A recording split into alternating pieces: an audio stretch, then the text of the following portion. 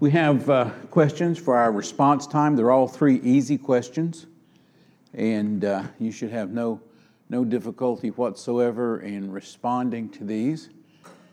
And just in case, I will provide the answers throughout the message.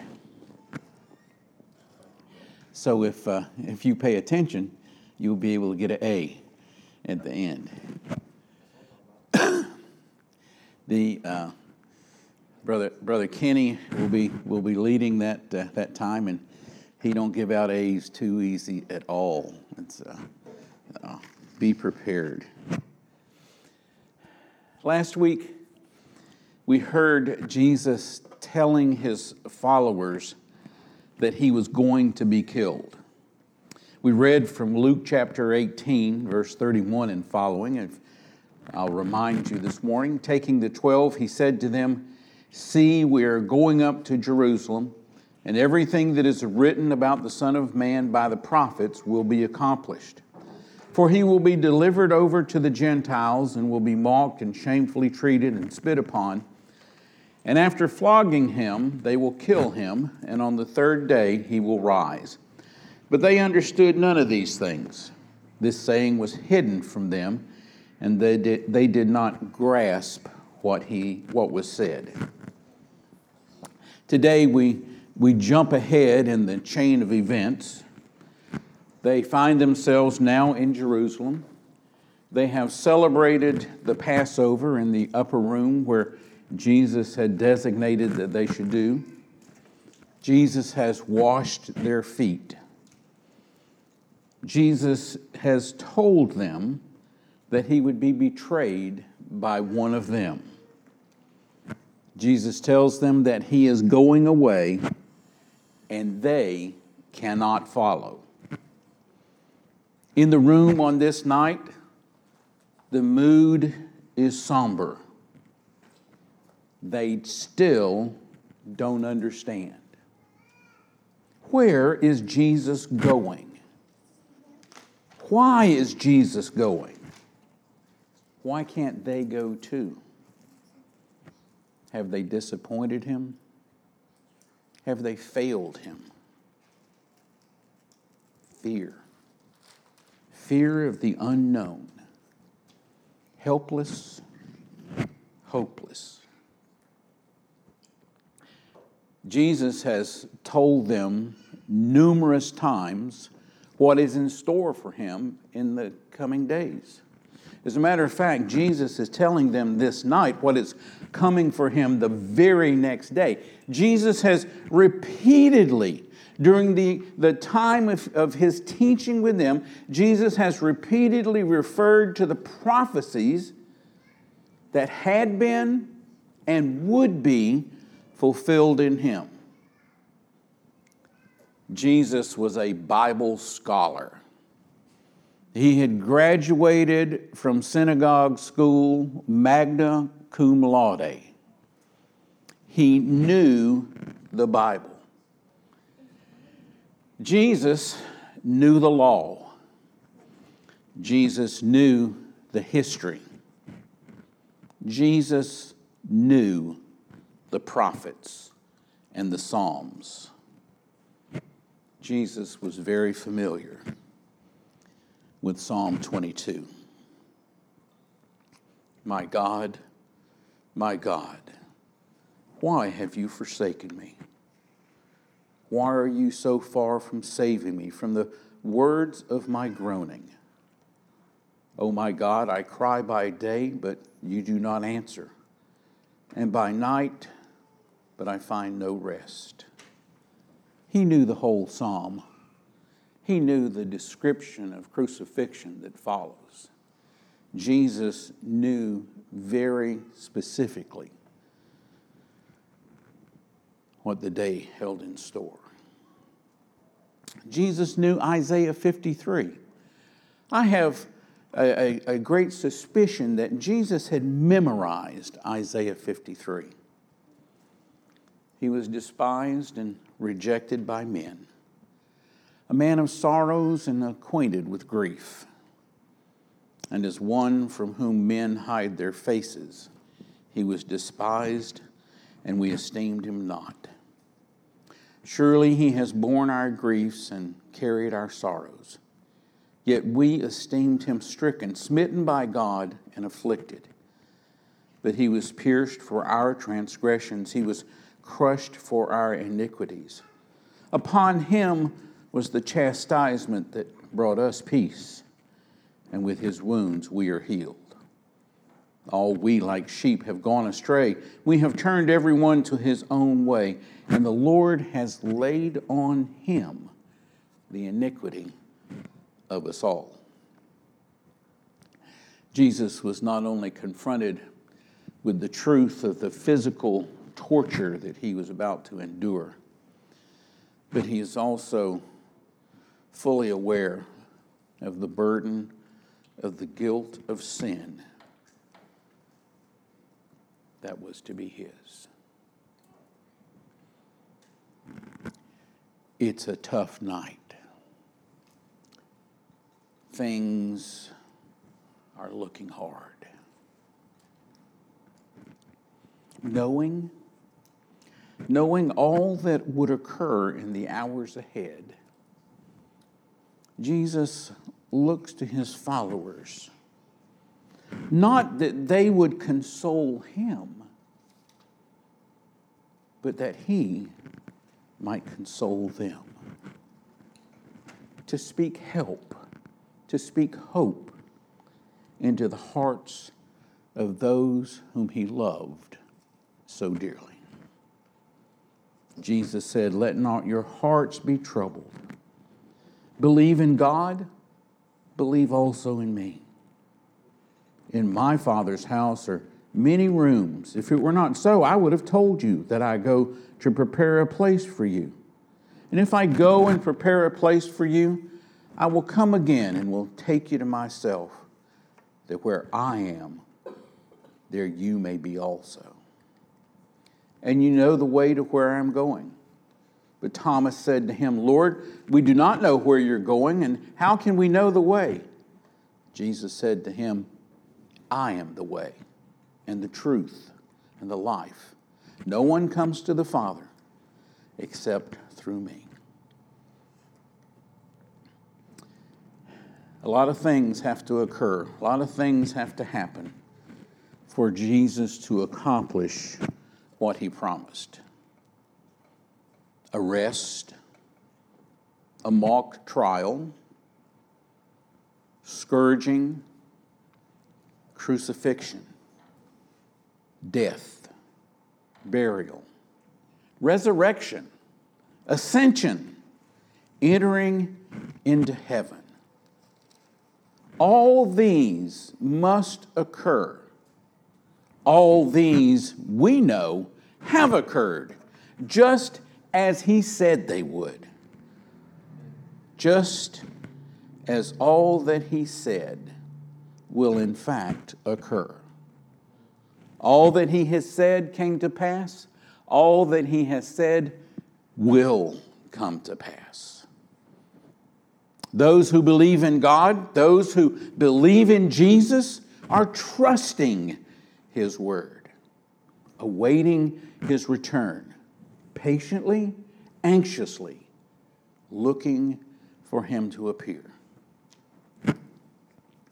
Now, if you were to ask me how to get to Ben's dad's house, I could generally tell you, go up around Commerce somewhere, and it's up there somewhere. I might tell you that I thought Dwight would welcome you, but I couldn't tell you that for certain. I might tell you that I thought he would put you up, but you should know that that would only be a guess. When Jesus says, "in my Father's house," what Jesus says is a promise for certain.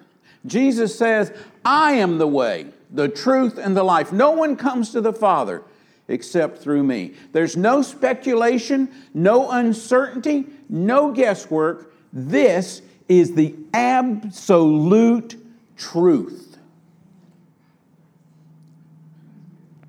Seen now, as we see through the lens of history, we know that Jesus was crucified. We know that He was resurrected. He did ascend to the Father. And we have every confidence that He will, as He promised, come again and will take those whom the Father has given Him to Himself, that where He is, there we may be also. I appreciate y'all not jumping up and shouting right there. Might be disruptive. But I don't know how you did it. When Paul was preaching to the Bereans in Acts chapter 17:31, we have it recorded, of this He has given assurance to all by raising Him from the dead. What is it that we have assurance? What is it that is so certain? What is it in which we can have every confidence? In His Father's house.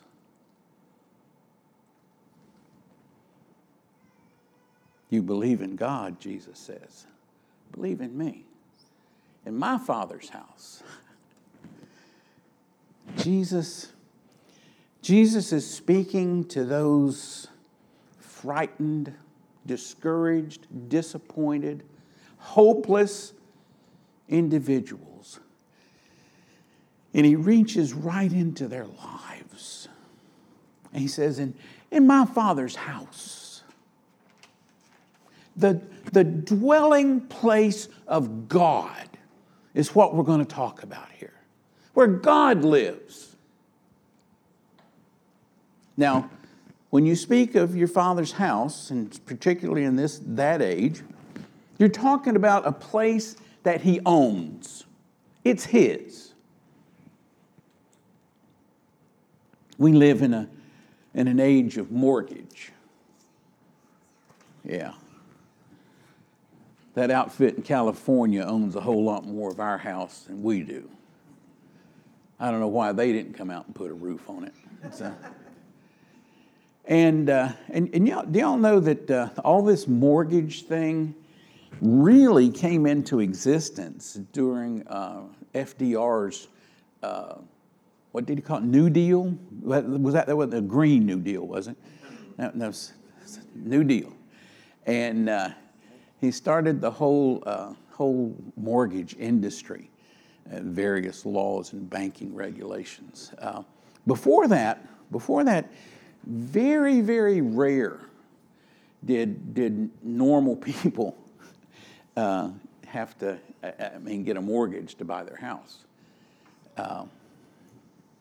So anyhow, the point being, when Jesus speaks of my Father's house, he's talking about the dwelling place of God, where God lives, a place that's owned by God. It's His residence.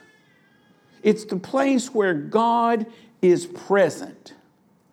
Now, this may seem very obvious to us this morning, but let me assure you that such is not the case for many. But as we embrace this idea, this reality of Jesus speaking of His Father's house, the dwelling place of God, Jesus says there He will prepare a place. Among those many rooms, Jesus prepares one for those He will come and get and take to live with Him in His Father's house.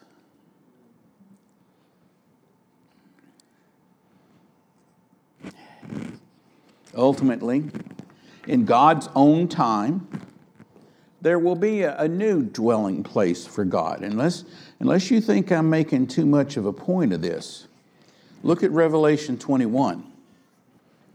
where we're told, "Then I saw a new heaven and a new earth, for the first heaven and the first earth had passed away, and the sea was no more. And I saw the holy city, New Jerusalem, coming down out of heaven from God, prepared as a bride adorned for her husband. And I heard a loud voice from the throne saying, 'Behold, the dwelling place of God is with man. He will dwell with them, and they will be his people, and God himself will be with them as their God.'" And then in verse 22, "And I saw no temple in the city, for its temple is the Lord God, the Almighty, and the Lamb. And the city has no need of sun or moon or shine to shine on it, for the glory of God gives it light, and its lamp is the Lamb." The dwelling place of God will be with man, with us. He will dwell with us. He will live with us. He will reside with us. He will be with us, and we shall be with him. God's purpose, God's goal, God's work, and if you ever wonder about it, throughout Scripture, excuse me, all that God was doing was to accomplish this end, this purpose. When God says, "And they will be my people, and I will be their God," that is what God is working toward. And he always says it in that twofold way. That relationship that goes both ways.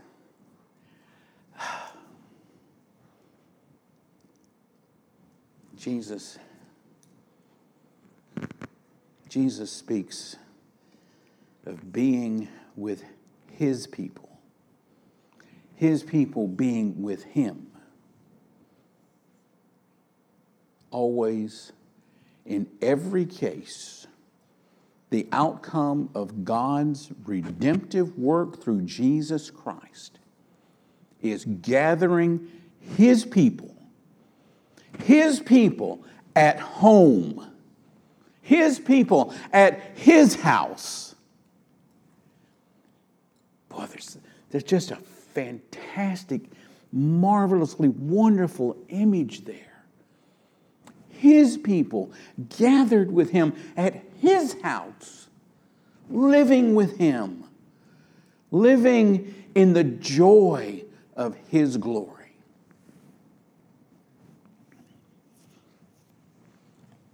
Well, you say, I want to know more. What's it going to be like? Beloved, John writes, 1 John 3:2, "Beloved, we are God's children now, and what we will be has not yet appeared. But we know that when he appears, we shall be like him, because we shall see him as he is." Enough said. Now, there's a lot of foolishness that circulated about the idea of heaven, God's home, place. A lot of foolishness, a lot of jokes, some of them kind of funny. Can't remember any right now. I guess they're not real memorable kind of jokes. But of course, you've always got St. Peter at the Golden Gates. Got to check in with him. No. The whole picture that we become angels, wings, harps, clouds. No. The intellectual elites of our world laugh at heaven. They will poke fun at you when you talk about heaven, when you talk about God's house, when you talk about being with Jesus, to be like him in eternity. They find that to be humorous. country bumpkinish.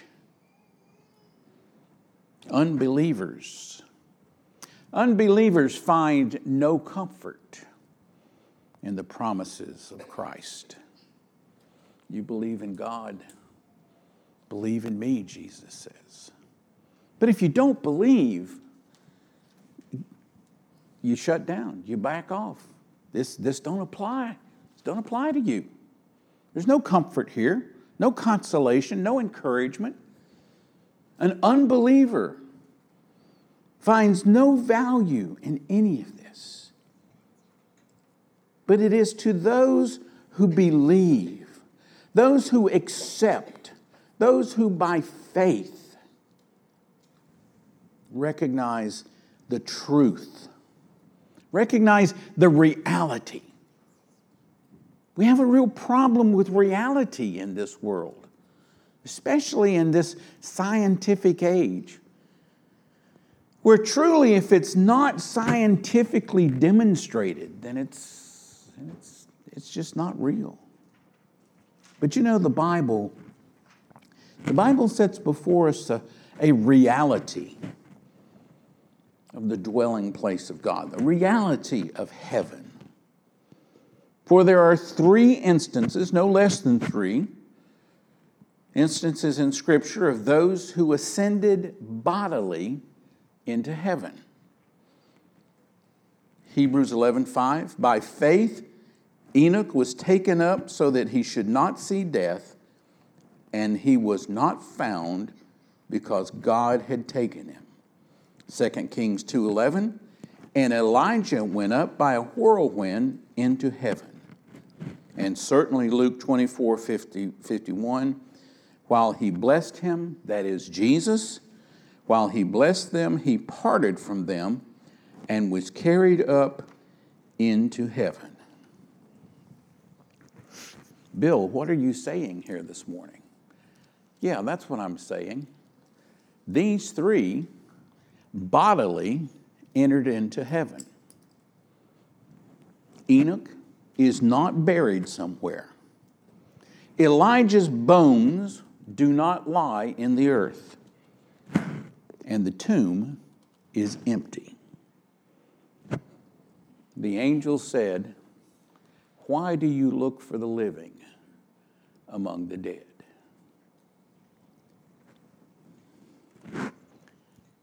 Heaven is real. Eternal life is real. The Word of God is real.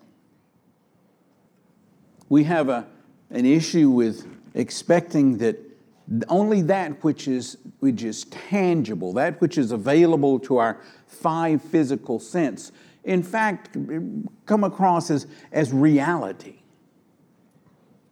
But be assured, all that is tangible, all that is available to these 5 senses right now, all of that's going to pass away. It's not going to last. One of these days, it's not going to be real.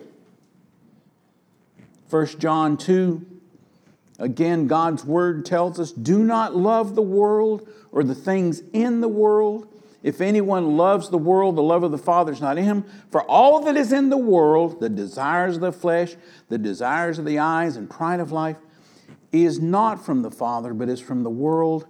And the world is passing away along with its desires. But whoever does the will of God abides forever.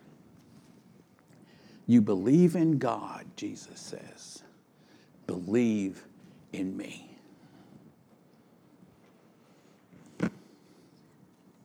In our passage this morning from John chapter 14, no less than 11 times in our English version of the text, which is reliable, no less than 11 times Jesus uses a first-person personal pronoun. He says, I, me, my, myself. Over and over and over again.